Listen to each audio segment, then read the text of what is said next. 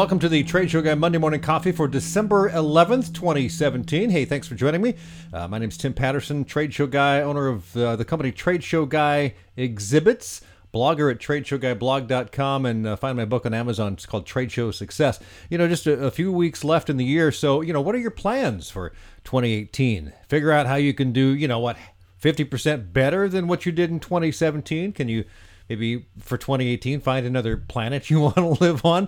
Well, whatever you decide, I'm really glad you're making this podcast and blog part of your life, however small or large that part might be. Now, today on the show, you get to hear an interview with Bill Stainton. I'm not sure how I ran in Bill, but I've enjoyed his newsletter for years.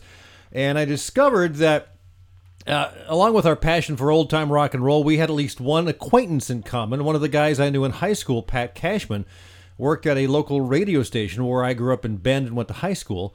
I thought he was one of the most creative folks I've ever met. Turns out he did many years on the TV show in Seattle called Almost Live with Bill as executive producer. Bill's up to other things now, as we find out in this fun podcast interview. Well, hi, Bill. Thanks for joining me here on Trade Show Guy Monday Morning Coffee. It's a pleasure to see you. I've been a newsletter reader for years. It's one of the few that I actually read at least once every third or fourth time. So, you know, I count that as a victory. I think that's a backhanded compliment, but no, I appreciate it. There's only 4 or 5 out there that I stick with over the years, and I like what you've done. And I started this podcast. Your name came up with I should reach out and see if we could get you on the vlog/podcast. Well, so I appreciate it. To be here because I think you've got one of the best podcasts out there. So well, thank you. And it's I did one about 10 years ago, and it kind of died, and I sort of morphed into this about a year ago, and it's been fun. I just I did it on my own. I thought, well, I need guests, and so now I try to have a guest every week, and because I can't hold forth all the time. So you're into you do motivational speaking as well as leadership training, executive coaching, things like that. So tell me a little bit about what you actually do in your day job, as it were. The day job, yeah. Well, to do that, let me go just a touch into the background because it all comes full circle. My background, as you know, was as a TV producer. I produced a comedy TV show here in Seattle for 15 years. That did pretty well. We won over 100 Emmy Awards. Look, there's a few of them back there. Nice. And number one in our time slot for 10 straight years. And we invented Bill Nye the Science Guy. Got to work with people like Jerry Seinfeld and Ellen DeGeneres. Because of that, because I was the executive producer, I learned an awful lot about leading a team, especially a creative team. I learned an awful lot about creativity. So that's what I speak on now. I speak on leadership and creativity, sometimes combined, sometimes as separate topics. But I work with leaders of organizations and associations all over the country, occasionally all over the world, which is kind of cool. That's great. So the leadership part, do you actually go in and they hire you to come in and like teach teams how to be leader, teach individuals, a one-on-one? Is it a group? I'm just curious how that works, logistically. Occasionally I do that. Primarily, I'm a keynoter. Okay. So primarily I open and close conventions, business meetings, things like that. The cool part, though, is if I can do a breakout or a workshop afterwards with a smaller group of people and really kind of roll up our sleeves and get our hands dirty and go into exactly what their issues are when it comes to leadership with leading their teams. So how'd you get into the motivational, the keynote speaking? How did that happen from being an executive producer? Were you already speaking in front of people and you decided I need to do this? Or? I was, and the station canceled the show the month after I bought a new house and a new car. So funny how life does those things to you. Yeah. So necessity. Hey, need an income. So that is true. And yeah, when you're on TV, and you know this because as a radio guy, when you're a broadcaster, you tend to get asked to speak in public a lot anyway. Civic groups, church groups, Rotaries, school groups, things like that. Plus, I did the audience warm-up for our show every week. So I was used to speaking in public. Right. The only challenge then was to figure out, okay, what do I want to go talk about? What do you want to say? Right. Yeah, exactly. So I started off doing customized humor. Like a company would hire me and I'd write an hour's worth of jokes about them. And that was cool. But if I had more than 2 engagements a month, I started getting really stressed because that's really labor intensive. It's a lot of writing. Yeah. Yeah. A little too much. And then a friend of mine who's a speaker coach, a woman named Patricia Fripp, who you might know of her brother, Robert Fripp from King Crimson. Uh-huh. Anyhow, she told me two things. She said, first of all, you've got to speak about something that you're passionate about because you're going to be speaking a lot about it. So it's got to be something that you like speaking about. Good advice. And second, if you want to make any money with it, and again, just a reminder, new house, new car, no job. So yeah, that was paramount. You've got to learn how to sell it to corporate America. So I was trying to figure out, okay, so what am I passionate about? Well, one thing is I happen to be, for no particularly good reason, one of the world's foremost Beatles experts. In fact, it used to be if you Googled Beatles expert, I came up number one. Nice. I'm not the world's number one Beatles expert, but it just came up that way.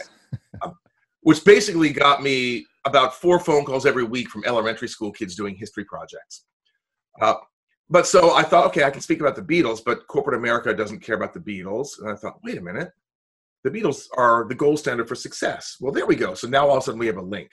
So I started talking about the Beatles and success, and then that kind of morphed into more stories about what I did with my team. Again, people like Bill Nye, Jerry Seinfeld, Jay Leno, people like that. One thing led to another, and all of a sudden, a career is born. And I've been doing it full-time since 2006. Now, do you have someone book you, or do you do that all in-house? I'm just curious if you have like a talent agent that gets you to gigs. I'm curious logistically how that works. Yeah, it's kind of a mix of things, Tim. I do have a salesperson who does outbound marketing and sales for me. Right. I'm also listed with probably about 20 or 30 speakers bureaus around the country. Now, being listed with them doesn't necessarily mean that they all book you, but I've got a few that book me fairly consistently. That said, probably about 70% at least of my engagements come from what we in the business call spin-off and referrals. Right. In other words, you go, you do a job, you hopefully hit it out of the park, somebody in the audience sees you and says, hey, I've got a meeting coming up. What are you doing next May?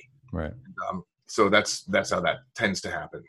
So if someone wants to move into that, interesting, I mean, we could go down so many bunny trails on this conversation, Beatles stuff, old rock and roll, radio, creativity.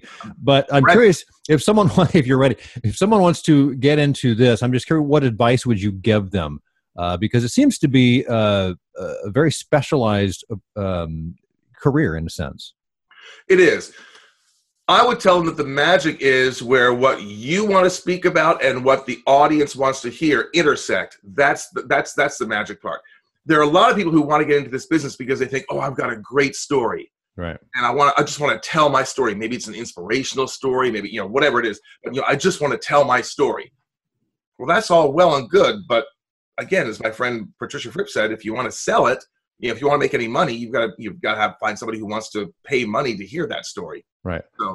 So you need to figure out where that intersection is between what your skill set is, what your background is, what it is that that you are an expert on, and how that intersects with what some segment of the world wants to hear. So was that Beatles hook that you kind of started with, was that a good fit to kind of hang your hat on for the leadership and the success thing? Was that a good way to move into that space? You say you're kind of pulled away from the Beatles thing. Is that true? Yeah, I have. I mean, I still do it. I just did the Beatles keynote last week. But yeah. First of all, it was very good because in 2006, when I started full time, the baby boomers still ruled the earth. Yes. And the baby boomers were booking the meetings. And if you're going to hitch your wagon to a horse, the Beatles are not a bad horse to hitch your wagon to. That's true. I mean, the nice thing is, unlike, say, Herman's Hermits or Badfingers, you and I were talking about earlier offline, everybody knows the Beatles. Even the millennials know the Beatles. So it still works, and they still are the gold standard for success in their field. So that still works. That said, more and more meeting planners are millennials and even younger. Yeah. So the Beatles get to be a bit of a tougher sell. And I realized, I've got some pretty good stories of my own. I mean, I've got I led a pretty successful team. So there's certainly some stuff in there. So I started kind of moving more and more into that arena, and now I'm honing it down even more into that part of the arena, which I call producing under pressure. Because as you know, as a broadcaster, when the clock ticks up to go time, you can't say, well, I'm not quite ready yet, or I don't really feel like it. You've got to produce a show every single week, or in some cases every single day, under pressure, and it's got to be right the first time. Yeah, no matter how many things are going wrong and bad in your personal life, when that clock hits the top of the hour, you got to be on. So that's exactly right. Producing under pressure, yeah. Yeah, I remember this is I was doing a show as a Saturday night, and which is when we taped our show, And I was married at the time. Around 3 p.m., my wife calls, and our dog had to be put to sleep. Oh, So, if you want to say goodbye, better come home now and do it. So we did. Had a vet come in, put the dog to sleep. It was terrible and sad. It was a great dog. We'd had it forever, had her forever. And then I had to drive back to work and write jokes and deliver jokes. And, I mean, you know as well as I do, that's what you do. Yeah, that's what you do. So the key is how can you perform at your best when it matters most, even when everything else, is in disarray. So I'm kind of moving into specializing in that. So what kind of tips do you give people, not to dig too deep into, what kind of things that come to mind that you share that people can do in that situation? Well, there are a few things. I mean, compartmentalizing helps a little bit. Just, being able to focus on what it is that you want to get out of whatever it is that you're doing at the time. So you can be completely present in the moment. So when I went back to work, that was my goal then, to just be back at work and focus on what it is that had to be done then. There are techniques for doing that. There are techniques for being able to kind of shift your focus from one thing to another, which I talk about. A lot of it also is preparation. One of the keys to producing under pressure is to be completely prepared and play a lot of what if scenarios. What if this happens? What if this happens? So you've got some sense of preparation. So those are a couple of things. There are breathing exercises that you can do also, right. Meditative kind of things. I don't want to get too woo-woo, but that's those are those types of things. Sure. Yeah. Yeah. And before I let you go, let's do one more thing I want to ask you about. You mentioned the top, which is creativity. So you speak on that? Do you do workshops on that? I'm just curious, when you get to creativity, that's a very interesting topic, brainstorming and everything that goes with that. What kind of things do you talk about under that topic? Yeah, it is cool. I love doing that, and I love doing it especially in a workshop setting. I do it in a keynote setting as well, but even when I'm doing it in a keynote setting, it tends to be a pretty interactive keynote. Right. Because I think you can talk at people about creativity, but the real fun is, again, like I say, when you roll up your sleeves and really get into it. And it's interesting because a lot of people who talk about creativity, they talk about, well, you can have every Wednesday be like Rubber Nose Day, where everybody wears a rubber nose, or you wear weird hats. And that's all well and good. But what I talk about is strategic creativity for leaders. What I talk is about, how do you get that $1 million idea? How do you get the idea that the competition's never going to think of it and is never going to see coming? So, where do those ideas come from? And how do you make those work? And really what it comes down to, and my TED Talk was about this, it's about connecting dots. See, people think that creativity is this spark that comes from above. That's like, wow, there's a creative idea. Look, the iPhone, I've invented it. That's almost never the case. It's almost always about connecting two or more things that nobody's ever connected before. This exists, but nobody ever put them together before. Right. Interesting. Yeah. And so creating something new out of stuff that's already been invented or created, you're just kind of synthesizing them into something, a different thing, a different way of looking at stuff. Yeah. Exactly. I mean, really the magic question is, how is this like this? Right. I used to do that when I was writing jokes for Almost Live. When you're writing monologue jokes, you read two different stories in the newspaper, just from completely different sections. And then you say, okay, how is this story like this story? What's the intersection? Well, there is no intersection, but you create one, and boom, there you have a punchline. You find something that has a twist on it. And that's where humor comes from, is the unexpected. So, yeah. That's where humor comes from. That's where creativity comes from. They are not flip sides of the same coin. They are the same side of the same coin. It's the same process. Yeah, yeah. Bill, it's been a pleasure chatting with you. What's a great place to find you and grab your newsletter and all that stuff? You're obviously online.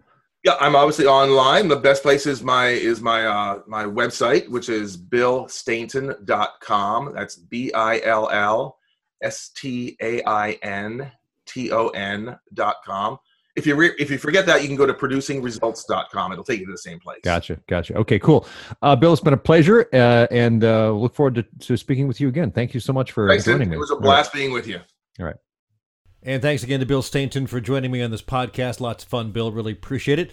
Trade show tip of the week: if you're planning a new booth, make sure you work with a 3D designer to figure out the best use of space. One of the designers I work with, Greg Garrett, says, it's easy to burn up a lot of space in smaller exhibits once you start detailing what you want, like a meeting area, product storage, product display, all that stuff. It just eats up space like crazy, so you need a pro. If it's a smaller inline booth, you can even find space and do a space mock-up on your floor, measure the space off. Whether it's a 10 by 10, 10 by 20, 10 by 30, put masking tape down. Maybe you got a small warehouse or a large hall area, something, I don't know. This helps you kind of feel how big that physical space is, and it's not very big, especially when it comes to foot traffic. Beyond that, your 3D designer can work with you to put together a 3D rendering that will help you visualize how it will all work. It's not rocket science to design a 3D exhibit, but it's different than designing 2D graphics, for instance. But a good 3D exhibit designer can start with a good napkin sketch and then discuss your needs and go from there. Now, this week's one good thing, I got to see the Foo Fighters in concert in Eugene less than a week ago in the University of Oregon campus in the Matthew Knight Arena. It's been years since I've been to a really big arena rock concert, and this was a ton of fun. I went with my friend Jim, and he thought the same thing. Not the kind of live music we usually go to, but now and then you gotta splurge and take in a really big rock show. No matter what you think of the Foo Fighters, for some reason I latched onto them a few years ago and became a big fan. They definitely do what they do very, very well. Dave Grohl, former drummer for Nirvana and founder of the Foo Fighters, was born to be a rock star, in my opinion. He's just the big star on stage. Funny, engaging, profane, and damned if I know how he keeps his vocal cords from shredding night after night, but he's up there doing it. Love the show and would highly recommend the Foo Fighters show to anyone who wants a big, loud, raucous, dirty, and grungy and professional rock and roll show by guys that have been doing it for a long, long time. Not for everyone, but after 22 years, these guys really know what they're doing. Factoid, I just discovered, doing a little reading on the Foo Fighters, that their 2011 album Wasting Light was recorded in Dave Grohl's garage on a tape recorder. No computers involved. They went back to the old style. How cool is that, huh? Have a great week.